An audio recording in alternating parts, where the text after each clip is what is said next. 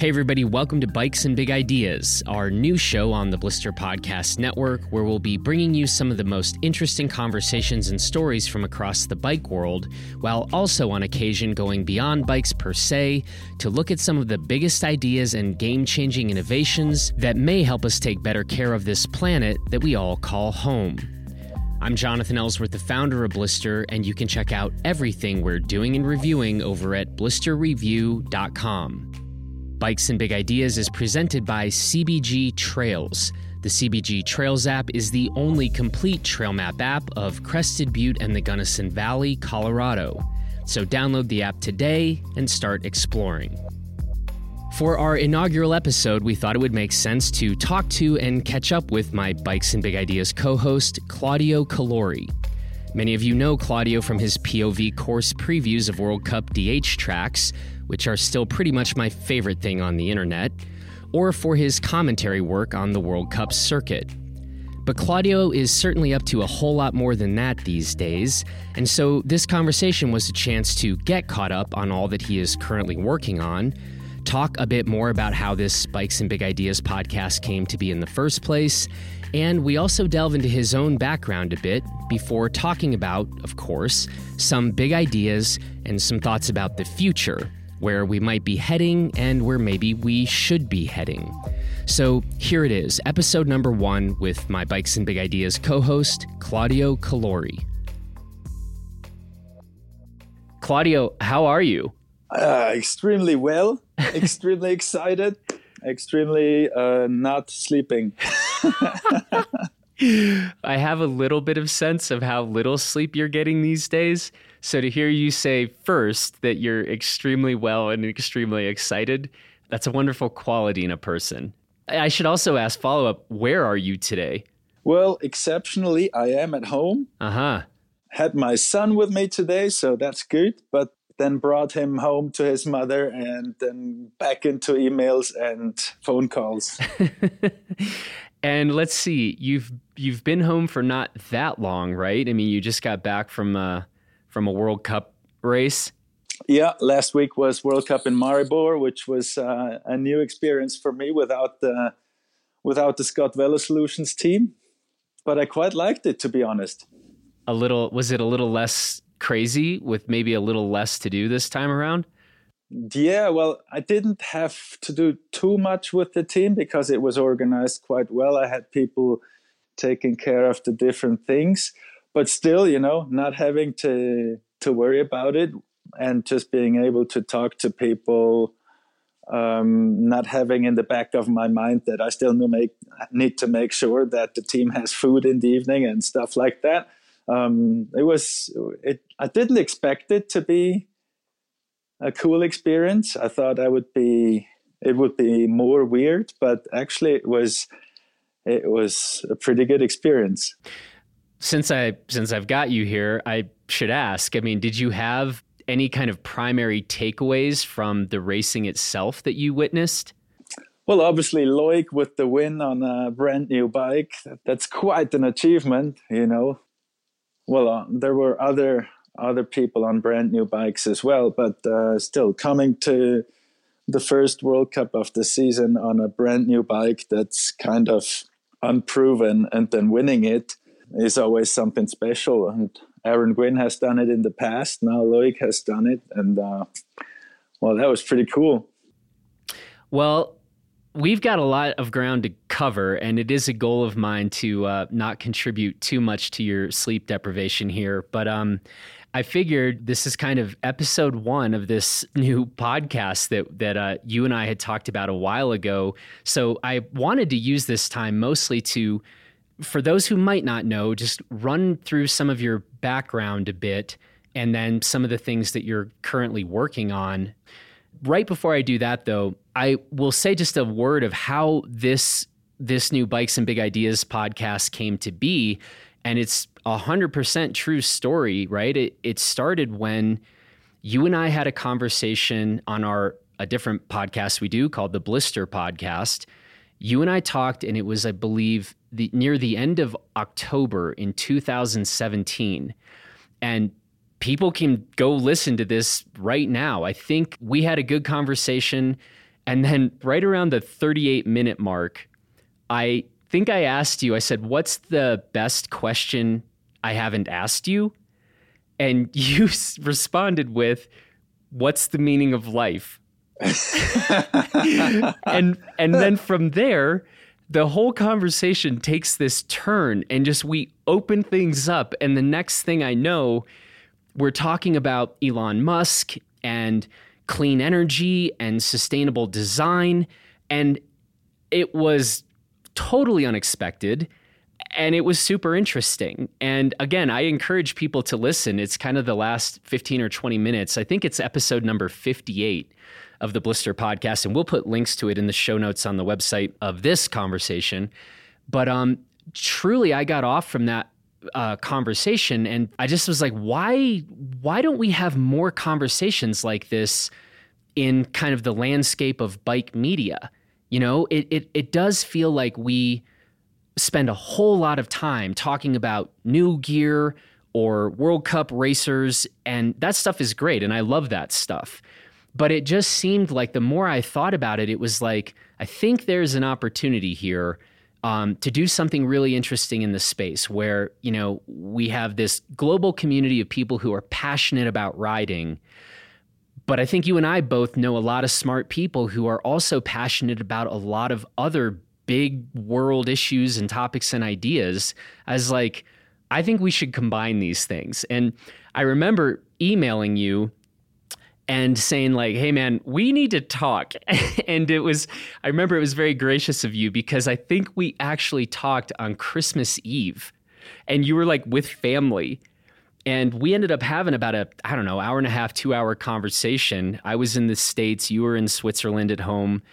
And I was like, hey, our last conversation prompted all these ideas. And I was like, what about doing this new thing where, yeah, we talked about bikes and we kind of kept this tethered to the bike world. But man, we also would throw things far and wide in terms of just bigger issues in the world. And I remember you basically just saying like, that sounds really interesting. And so I think that's kind of the backstory as I remember it. I'm not sure if you have different recollections of how this went down. Yeah, you're right. And, you know, just like you were surprised that a downhiller actually does have these thoughts, that's kind of the general thinking of most people, you know, like downhiller must be a motorhead, must not be worrying about environment or must not be worrying about anything at all. And so when people then find out, well, okay, he cares about more than just being the fastest down the hill, then it's kind of not fitting their way they see the world. So I think at least I hope that even in the downhill World Cup world, there are more people thinking a little further than just what tire they're going to put on their bike for the next run. And I think doing this podcast, we'll find out. That's right. Yeah. And you and I definitely are not experts in all of the topics that we may be exploring on this thing. But the intention here is that we certainly are going to be talking to some people who are experts in these areas. And again, the more that I thought about this after the conversation I had with you back in the fall of 2017, the more I just thought like, I want to listen to that podcast. Like I don't really have the place I go to right now that is just putting these interesting ideas in technology and new forms of sustainable practice. I don't currently have that thing. And I'm like, well, what if we just kind of made it? Yeah, I was actually wondering why you choose me to talk about it, because yes, I do have a lot of ideas. I do have a lot of opinions, but I don't have a lot of solutions because I'm simply not the expert in that field. But, maybe we can trigger something here that lets the people talk, even from the mountain bike business. I know that in the mountain bike industry, a lot of people are working on big ideas, but a lot of people don't seem to want to talk about it because they don't want to brag about it, and it's probably more noble or seen more noble to just do it without talking about it. But I believe if we do talk about it, maybe one has an idea that the other one can use. And so maybe if that idea appears here on the podcast, someone else hears it and says, oh, wait, that's exactly what I was waiting for as a solution for my idea. And I'm always pretty much openly talking about my ideas that I have, whether they're realistic or they're complete nonsense. But I talk about them, and sometimes the person that hears that idea is like, oh, well, I know somebody who has just developed this last month. So if you want to make use of that, then there you go. And somehow we need to give people access to these ideas and developments.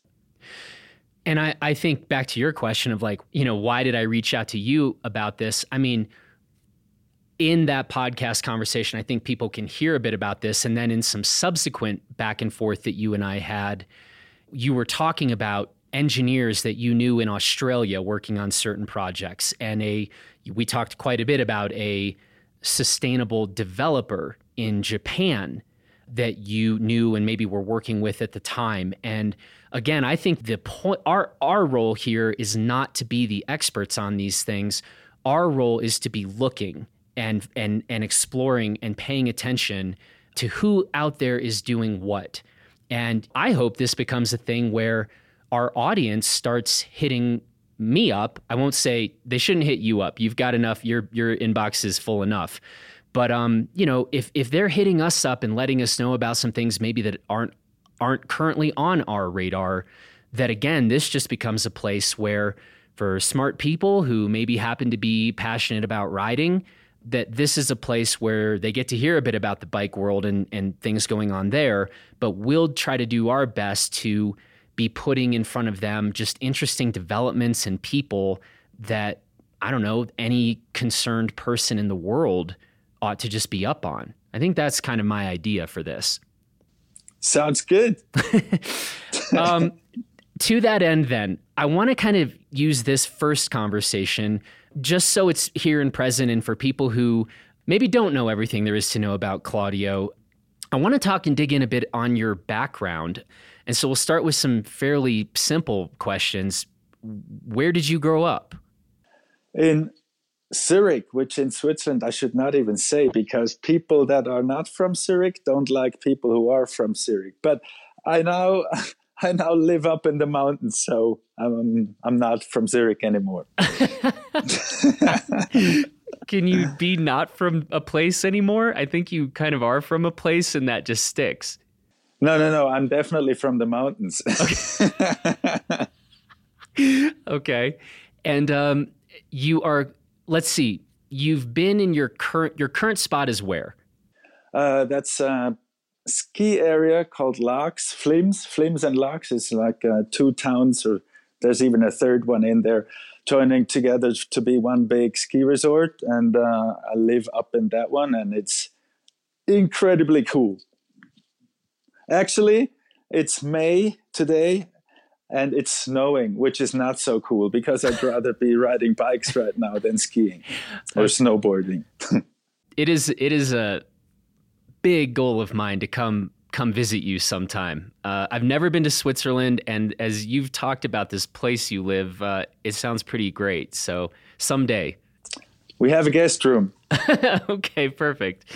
So growing up in the town that shall not be named, I guess, what were you into as a kid? Was it just about bikes from the get-go, or what were you into? Were you reading books, riding bikes? What?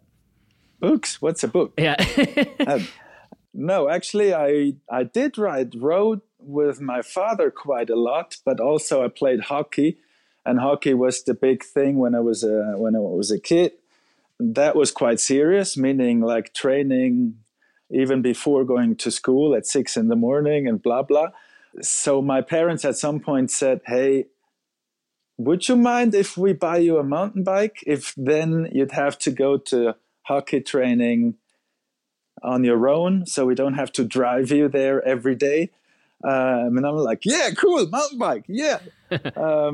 And so then I did go to training with the bike every day, but at some point I just had more fun on the bike than playing hockey, and that's when the switch came. But I actually raced cross country for 4 years before I went to downhill.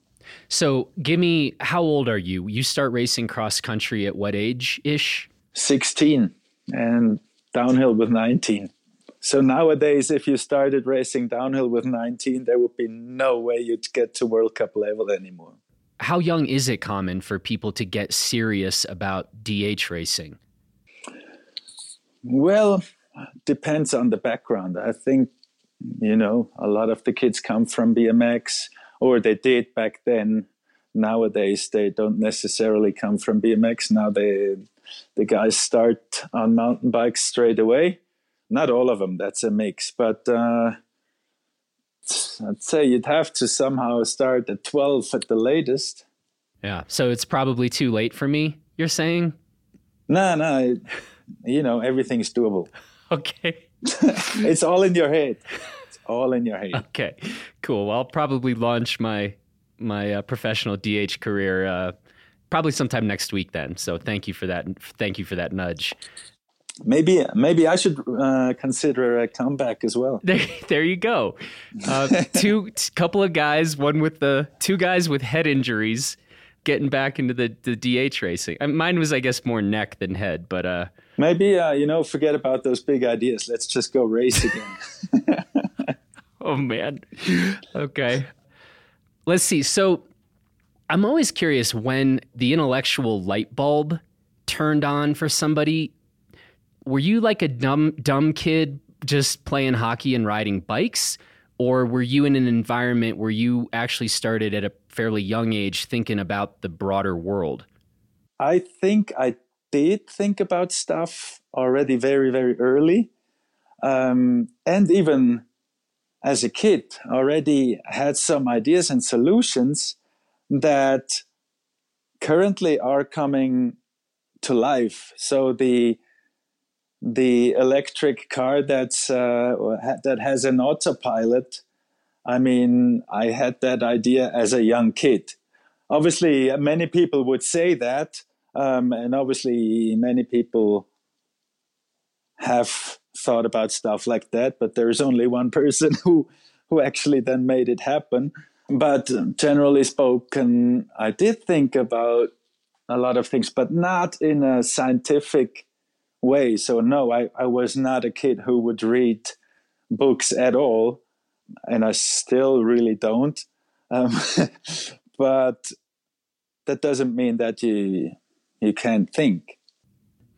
And so a school career in terms of formal education, I mean, you started racing pretty young, so I don't know how you would have really had time to do too much of both. Well, I have the Matura. I don't know how you say that in English. It's the degree you need to go to university. So I could have gone to university at any time, but just never did. Yeah. You had other things going on. Yeah. And then your racing career, right? So we're going to fast forward a little bit. You're 19, you start racing DH. Was that just a very head down, very focused time where you were simply focused on being as fast as you could possibly be on a bike? Or through that career and traveling and the rest, was this still a time where you found yourself, I don't know, thinking about bigger ideas? Yeah, I think that consciousness, that is something that I've always had. The consciousness of just environmental issues. That's what I mean when I said even when I was a kid, I've already questioned why we're burning fuel and just let it out in the air. Like, how can that not have an effect? How can that be good? And that consciousness was always with me, even though, as you say, as a racer, you somehow have to have to focus on what you're doing there. But then still, you could still think, where can I have a little less negative impact? So being a vegetarian for the last 23 years is definitely one of those points. And I'm still trying to improve.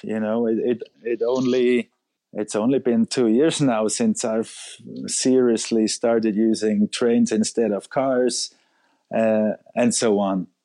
Let me ask you about the vegetarianism part. That's actually also something that you and I share in common, but I'm curious to hear how you came to that practice. What informed that decision?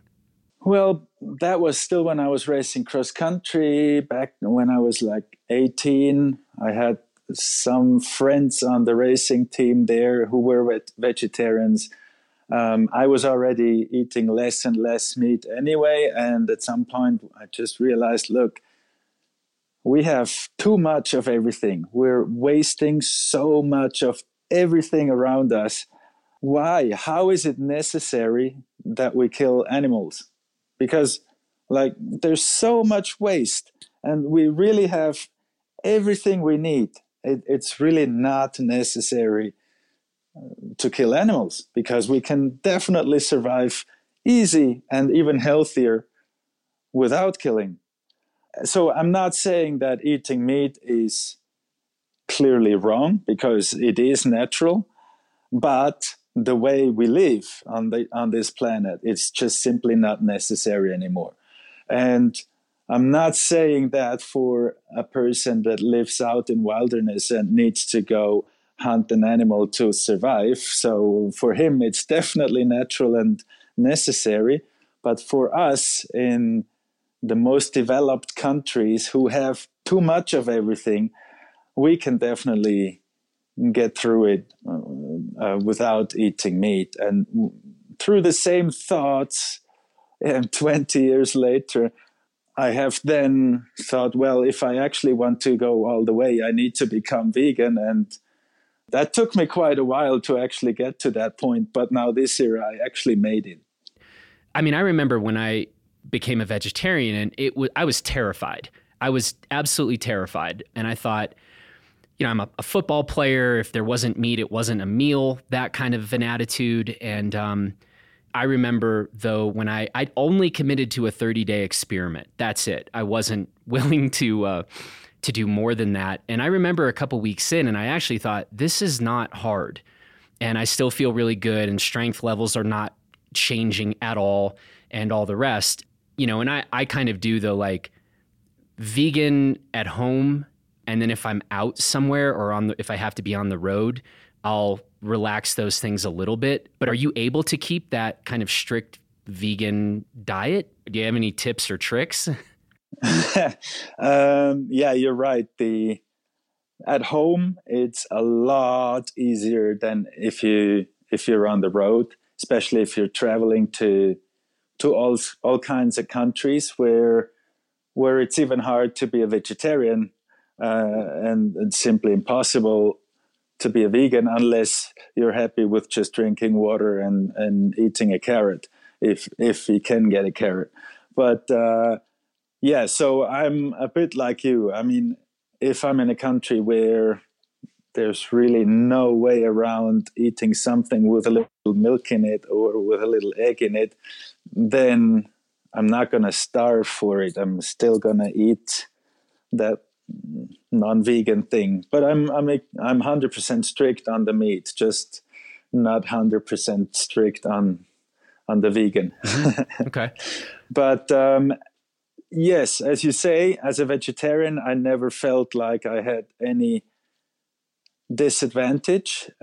Actually, quite the opposite. I did feel a lot stronger being a vegetarian. Now, as a vegan and not being a professional athlete anymore who would focus on training and recovering and eating the right things, I feel it is not that easy. It is actually easy if I don't care how strong I am. And working in the office, it really doesn't matter how strong I am.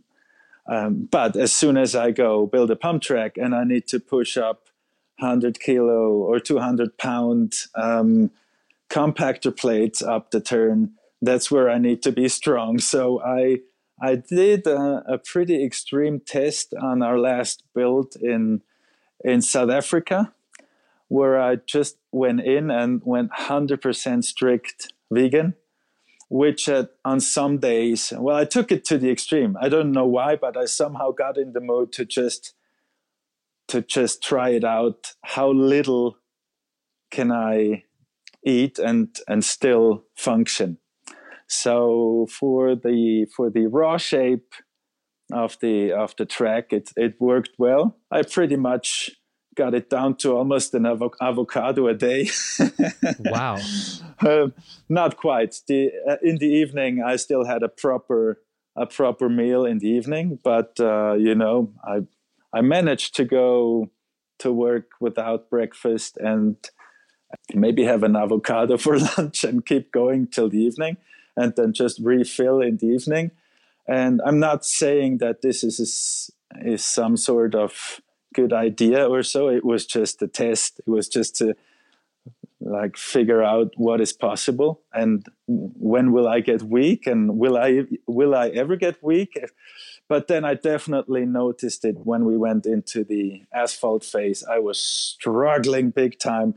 And that's where I thought, okay, well, if I wanted to go full vegan anywhere in the world, I would then have to put more time and effort into actually, finding all the nutrition that I would need to perform, which is totally possible. It's just a matter of how much time and effort you put in it. So if you want to be a full-on athlete as a vegan, that is totally feasible. That's absolutely no problem, but you will have to think about it properly and make sure you have everything you need.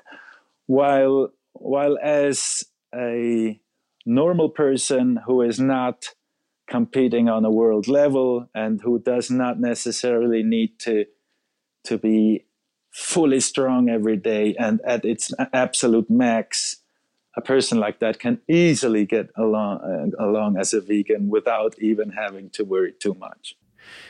First of all, I don't really imagine myself doing the 1 avocado a day experiment, except as you and I talked about before we started recording, there are just so many days now that get so busy that sometimes you're skipping meals kind of by necessity. And I will get to 6 or 7 p.m. sometimes, and it's like I've had 2 or 3 cups of coffee and an avocado, literally exactly that.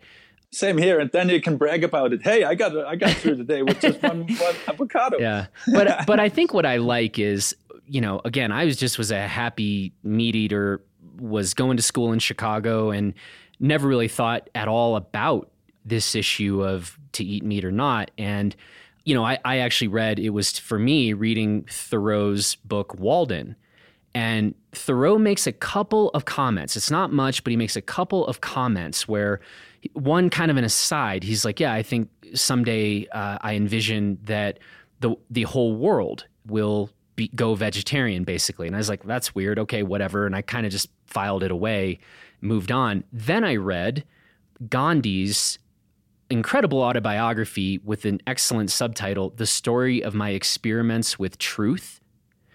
And it was really Gandhi. And it's like, man, I just read these 2 books kind of at random. And, Gandhi was a vegan and had certain religious motivations for that dietary practice that I certainly don't hold. But it put that issue on my radar for really the first time. And what I love about that Gandhi autobiography, this notion of these experiments with truth, he really introduced for me this notion or the idea of the 30-day experiment. And I think that's really interesting, right? Rather than just falling into these ruts of life where we just do the same thing over and over, there is a real interesting creative exercise and ethical exercise where it's like, well, let's just try that. So whether it's you thinking about, I don't know, let's see how little food I can consume in a day and still kind of be okay and function well, or some of these different dietary practices, that concept of, you're allowed to start something and see how it fits and not make this a lifelong commitment at day one. Yeah, exactly. I don't know why, but that was kind of the first time that concept of a practice of like, hey, experiment, try stuff out. That's what kind of turned it on for me. And I was like, damn you, Gandhi. Okay, I guess I'll give this a whirl, but I'm real scared right now. And by the way, one other thing I want to say is, lest anybody, I won't speak for you, I have no interest in sort of being like, yeah, so everybody needs to be a vegetarian or a vegan, or screw you, or you're doing it wrong. I think the thing that I've really learned in life is like everybody is at a different place in time and at a different stage of thinking about these things. I'm far less missionary. Yeah. Like, I don't care to be evangelical about this stuff. I think it's far less important about where you are or where any of us are at this exact point in time. I think it's more important, are we actually thinking through these issues, right? So I think we are all obligated to think about these different things, but where we are at a given point in time, I'm further ahead than some people in certain practices maybe, and I'm way behind a bunch of other people in probably more important things, right? And so I think this whole judgmental thing where it's like, hey, if you're not exactly where I am right now, like, I have no time for that. And just think that's a shitty way to be. Well, everything can be questioned and everything can be justified. So it just depends how you look at it and where you're coming from. This is also, even though I'm trying hard to be a very consequent vegan, but at the same time, I do see that it's in some situations it doesn't even make sense. So let's say if you're up in Alaska, you probably have a bigger impact, a bigger negative impact if you're trying to be a vegan than if you just eat fish, because fish is what they have and vegetable is in some times of the year not what they naturally have. So if you, maybe I'm talking nonsense because I've never been to Alaska, but so I'm just using that as an example. If you're trying to grow vegetable in a place that just doesn't want to grow vegetable, or if you have to ship it around the world for you to eat vegetable in a place where there is none, then that is probably the bigger carbon footprint than if you just eat the fish that you get out of the sea right there. So that's where I know that veganism doesn't make sense in every situation. I would say in the majority of the situations, it does make sense and it does lower the carbon footprint of people, but not in every situation. And then, you can go further. Let's use the example of the avocado. I mean, it's a super trendy food at the moment. The whole world loves avocado. But now think of it, the avocados that we buy in Switzerland mainly come from South America. So think about what the carbon footprint of that avocado is and what does it do to the country where it's produced if that country suddenly has to produce 10 times more avocados only because Europe loves them so much.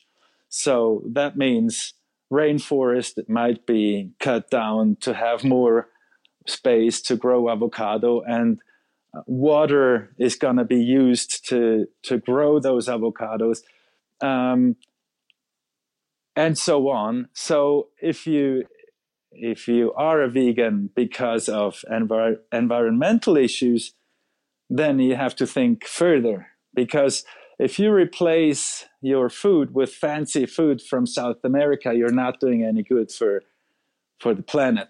You'd have to kind of figure out how to be a vegan with your with the stuff that grows in your own country, and then you're actually doing something for your planet. But not if you replace your food by stuff from the other side of the world. Sometimes we like everything to be incredibly black and white, and sometimes it just isn't. Exactly. So unfortunately, the hard work of thinking, we kind of never should just be free of that hard work. So let's get back to some bike talk. We talked about this a little bit if somebody wants to go back and listen to our conversation in October of 2017. But talk to me a little bit about Velo Solutions, when it started, why it started, and where things are today. Well, it started in 99 when I was, that was in the early days of my racing career. I was training in San Diego, and a friend of mine and I thought we should have a proper downhill training track, which we then built, and it became quite a success. So people from all over California came to train on that track, and since a lot of racing teams back then were based in California, that meant that those racing teams came down there as well, and that meant that people from all over the world used the track. So that was quite a success. And then 5 years later, in 2004, two friends of mine came up to me and asked me, hey, should we start up our own trail building company, which was then going to be Velo Solutions. Thing was, in the first couple of years, they expected me to quit racing, which I didn't. I was still full on racing in the World Cup. And so they said, well, we don't want to do this alone. We're going to quit. So I was there with a company that was pretty much ready to go as soon as I quit racing. And so then in 2009 was when the pump track thing kind of came up. And in 2012, we then built the first asphalt pump track.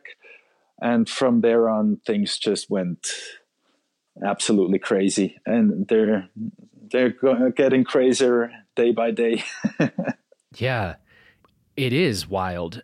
And I guess I'm going to ask the real basic or dumb question.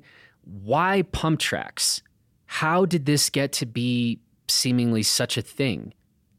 To be honest, I did not have a plan for that. It's just that it all just developed, you know, and the pump tracks, the way we build them, they appeal to pro racers, but they also appeal to kids and beginners. And since we built them from asphalt, which, by the way, is also a topic we should then discuss with the bigger ideas. But that meant that cities now can buy them and install them, or like get them built by us, but then have something that is sustainable, something they don't need to maintain every day. And, you know, up until that point, pump tracks were made from dirt. And that meant a city could not really get one for their city park, because that would also mean they would have to employ two people taking care of it.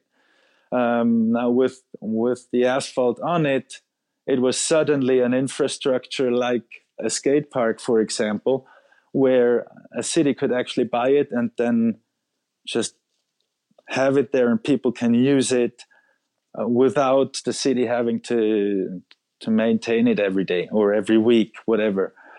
So it is really something that everyone can use, the kid, the beginner, the expert, and even the pro. And it's that one and the same track. Everybody gets together, and it's not limited to mountain bikes either. It's BMX, skateboards, scooters, inline skates, whatever.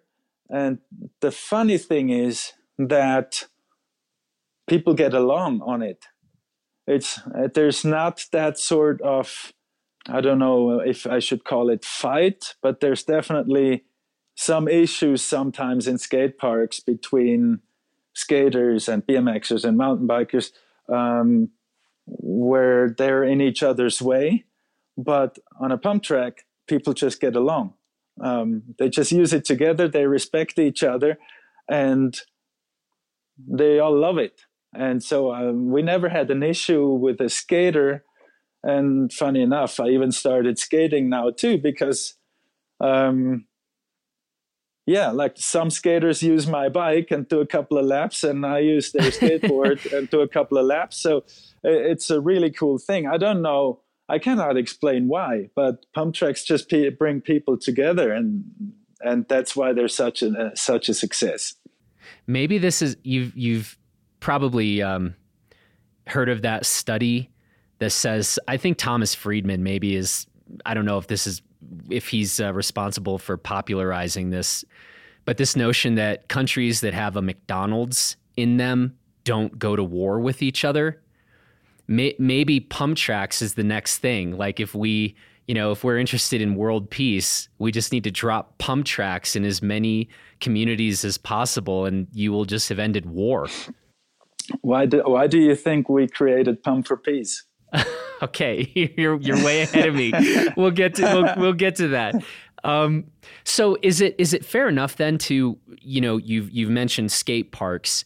When you're talking to city planners or whomever you're talking to, we see skate parks in a lot of places, and I always think they're so cool, even though I don't skate. Pump tracks is just, is that how you talk about these with city planners or whatever? It's like, yeah, you have that skate park over there. This is a bit like this, but we can get people on bikes and on skateboards and the rest. Has that proven to be a good analogy, or what are the biggest differences or similarities? As you say, as similar to you, I love skate parks. I love how they look, and I do love the skateboard scene. But they have a bit of an image problem in some countries. So if you go to the city and you talk about skaters, they're like, oh, whoa, no, that's troubles. That's weed smokers and all of that. We don't want that in our city. So I have to be very careful, even though I want the skaters to use our pump tracks, and they're more than welcome. And I mean, some of our pump tracks are used more by skaters than by mountain bikers. And I do love the fact that our pump tracks are used by everybody. But sometimes I have to be rather quiet about the fact that our pump tracks are also going to attract skaters, because some neighborhoods do not like them. And again, that is not what I think of skaters. That is just, in some cities, people have a bit of a, I don't know the English word for that one. Bias? Yeah, exactly. So, and this is just, as you kind of hinted at least a bit, I mean, you guys are building more and more tracks. How many tracks do you currently have out there in the world? 170. Wow. We're somewhere around 170. You seem to be building these in not all of the most obvious places, right? Talk to me about some of the countries. Well, Europe and America or North America are the biggest markets, but China is taking off right now like crazy. But yes, we do also have tracks in countries like India, Indonesia, Thailand, South Africa, and even Lesotho. That's where we get to Pump for Peace. Okay. So after building that first track in Thailand, the experience there, that was quite something special, because we had that client who got us over to Thailand to build that track for a quite wealthy client. We were building it right in front of shanties with kids there who had almost nothing. And so while we were building that track, I was quite often thinking, like, how much sense does this really make? Like, who are we building this track for? Is Is it just for a couple of privileged people here? Or are these kids living next to the track here, will they be able to use it? Do they even have bikes?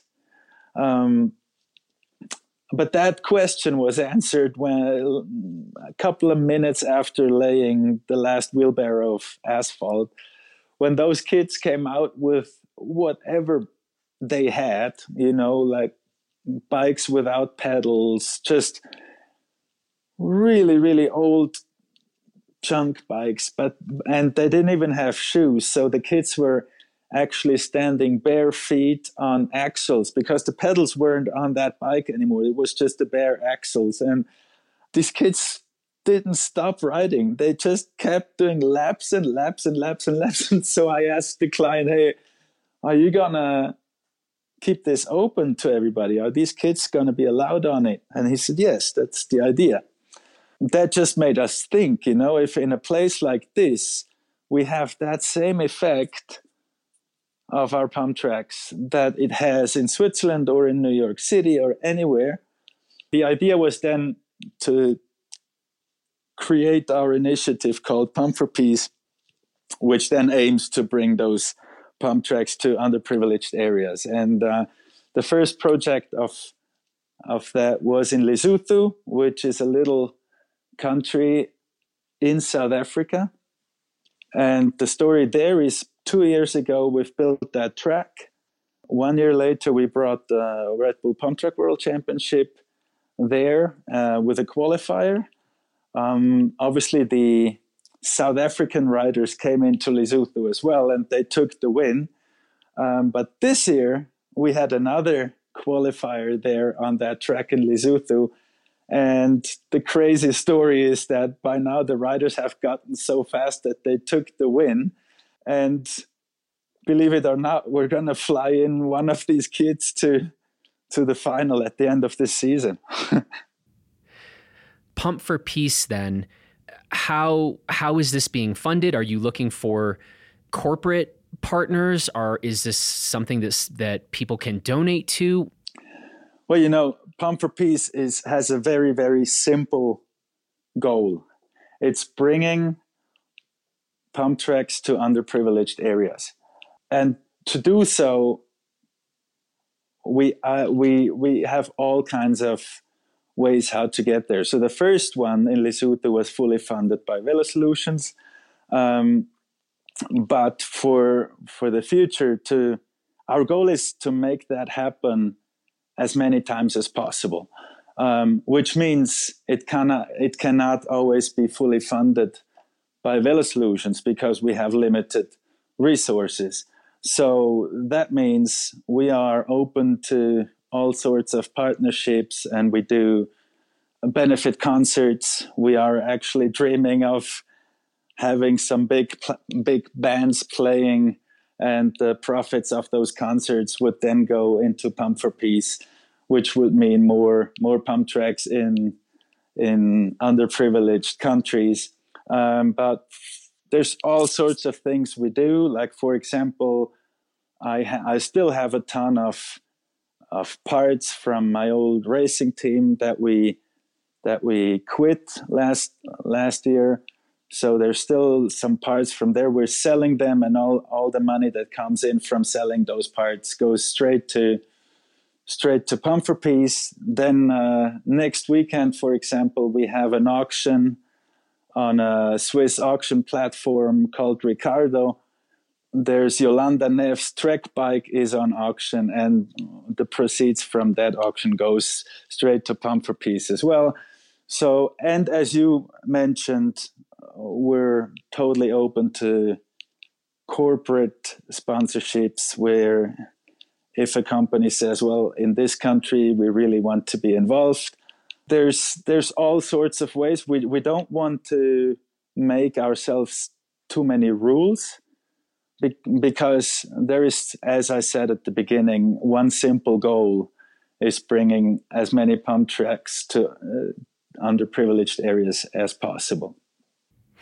You mentioned a little bit earlier that you, in addition to getting these pump tracks put up in a lot of these different places, that in some of these places you were also working on trying to supply bikes for people to use at these tracks. Can you say anything further about that? Well, we are working on a partnership with a bike brand who are very, very in the same thoughts and in the same line with us there, and we need to figure out details on how we bring those bikes to those kids. Obviously, it makes no sense to just send the bikes to Africa and then not having any control about them, because they might just disappear. So we need some sort of organization at those tracks, which we do for the first 3. So these organizations will then hand out the bikes to those kids. And the important thing, if you do stuff like that, is that you don't just give them out and for nothing. The kids need to learn that nothing is for free in life.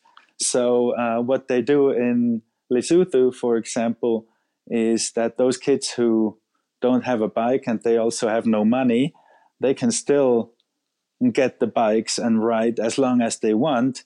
But in return, they have to help with something. They have to clean the track, remove trash from the track, or maybe repair little things on site, or wash the bikes from the bike shop, or whatever. And so the kids love it, actually. When I got there last time, they took my bike away from me and went to wash it, only so they could ride it afterwards. It was pretty cool. I want to ask you too about this. You're sponsoring this team, the Izimbali South African team. Yeah, actually, that is quite a funny story, because we've quit the Scott Velosolutions World Cup racing team last year, and only short after that, our client from Durban, which is the Go Durban Cycle Academy, they asked me if I was interested in sponsoring their racing team. And I said, yeah, well, let me hear about it. What's it all about? And so they said, well, the racing team gives kids from the township of Quadbeca, actually. It gives them the chance to race on a regional and national level. And that would be a cool opportunity for Velosolutions to stay in racing. And so I said, okay, well, let's do it. And then they sent me the proposal of how it's going to look and everything. And I see that the other title sponsor of the team was a meat brand. And I'm like, I called them and said, hey, dude, there's no way I will put Velosolutions next to a meat brand. Forget about that. I'd rather pay double and be the only title sponsor of that team, but I cannot put Velosolutions name next to a meat brand. And so they went silent for a bit, and then they came back and said, okay, well, we have another idea for you. Why don't you just take the girls' team? And so they actually before it was a mixed team, it was guys and girls. But then because of this little story, they created the girls only team. And well, it's actually, I'm happy about every Instagram post they do. They've just done a little downhill race, actually the South African Nationals today. And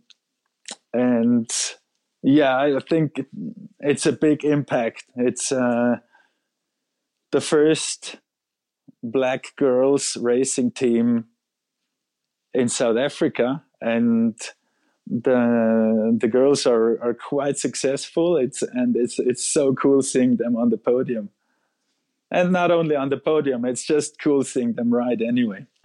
And so, how long has Velosolutions been a sponsor of the Izimbali team? Well, that only just started. So this is the first year. Yeah, we started it in December, and oh wow, yeah, it's brand new. so onward and upward. Yeah. Where does the Red Bull Pump Track World Championships fit into all of this? Well, the Red Bull Pump Track World Championship just is the extension of all of this. You know, Velo Solutions builds tracks around the world. It wants to bring pump tracks into underprivileged areas, and the World Championship we created has that exact same goal, because we're not just doing races in the metropoles or in the most richest cities. We are going to India. We are going to Lesotho. We are taking the Pump Track World Championship into every poor country.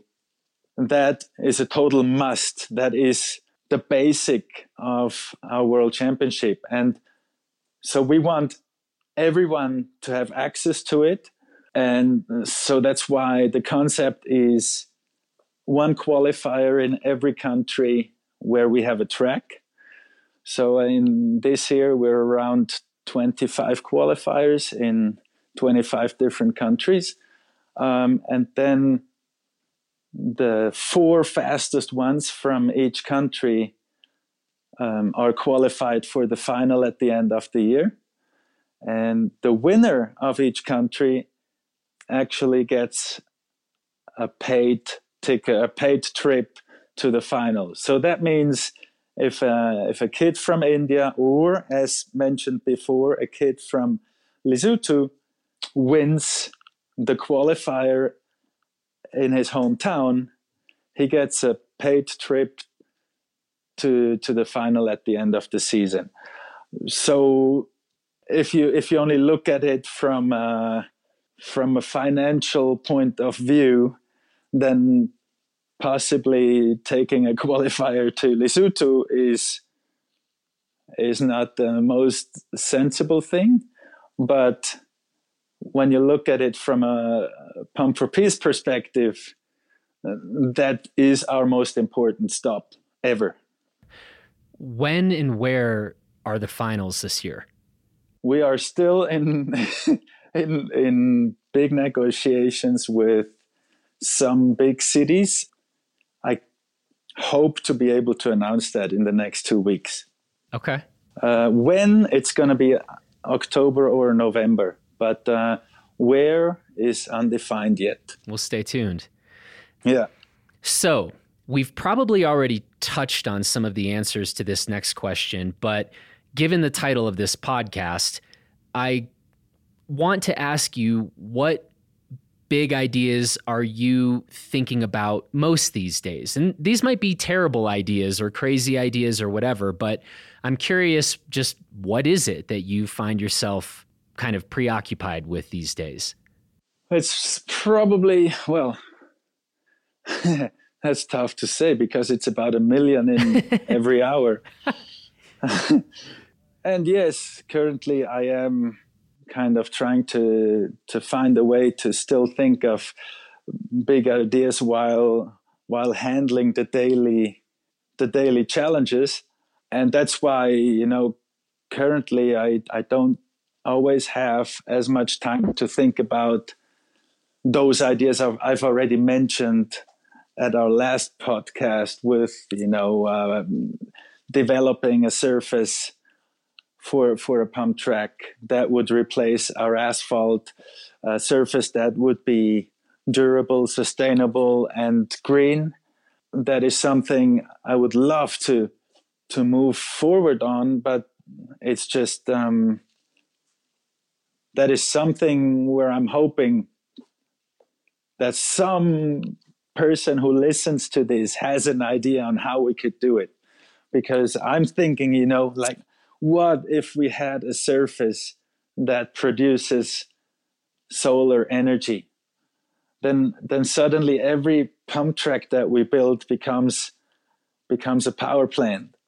I'm also wondering, why is there no Elon Musk for construction machinery? Why are our excavators still running on diesel, where where an excavator needs to be heavy anyway, so we could put 2 tons of batteries in there and it would be all cool. No problem at all. So why is that not developed yet? I've actually contacted several companies that produce construction machinery, but it hasn't gone further. Obviously, I cannot spend 12 hours a day focusing on that topic because we do have to make sure we build all those pump tracks. But maybe by talking to enough people at some point, someone will make it happen or make it happen together with us. We're completely keen to help as much as we can and use our constructions as a test field for stuff like that. Well, that is all good stuff. And Claudio, I'm very happy after what seems like a very long time between us first talking about this and this conversation today. I'm very excited to get this underway. And I do think this is going to be a great opportunity for us to exchange some maybe ideas that are way out there. Maybe there are some ideas or suggestions that people can go execute, tomorrow. But I think it's going to be fun to see suggestions and ideas and topics come in here. And I think we're going to get to talk to a lot of very interesting people thinking about some pretty big things along the way. So I'm excited about all of that. And it's great to reconnect with you and to get caught up on all these things that are keeping you quite busy these days. It sounds like a lot of really good stuff. So thanks. I appreciate that time. Oh, thank you. Well, that's it for episode number 1 of Bikes and Big Ideas. Thanks to Claudio for the conversation, and you can follow the hashtag #PumpForPeace on social to keep tabs on that project. If you like this inaugural episode of Bikes and Big Ideas, be sure to subscribe for free wherever you get your podcasts to catch all the new episodes right when they come out. And thanks also to Luke Alley for producing this episode. Thank you for listening, and we will talk to you again next week.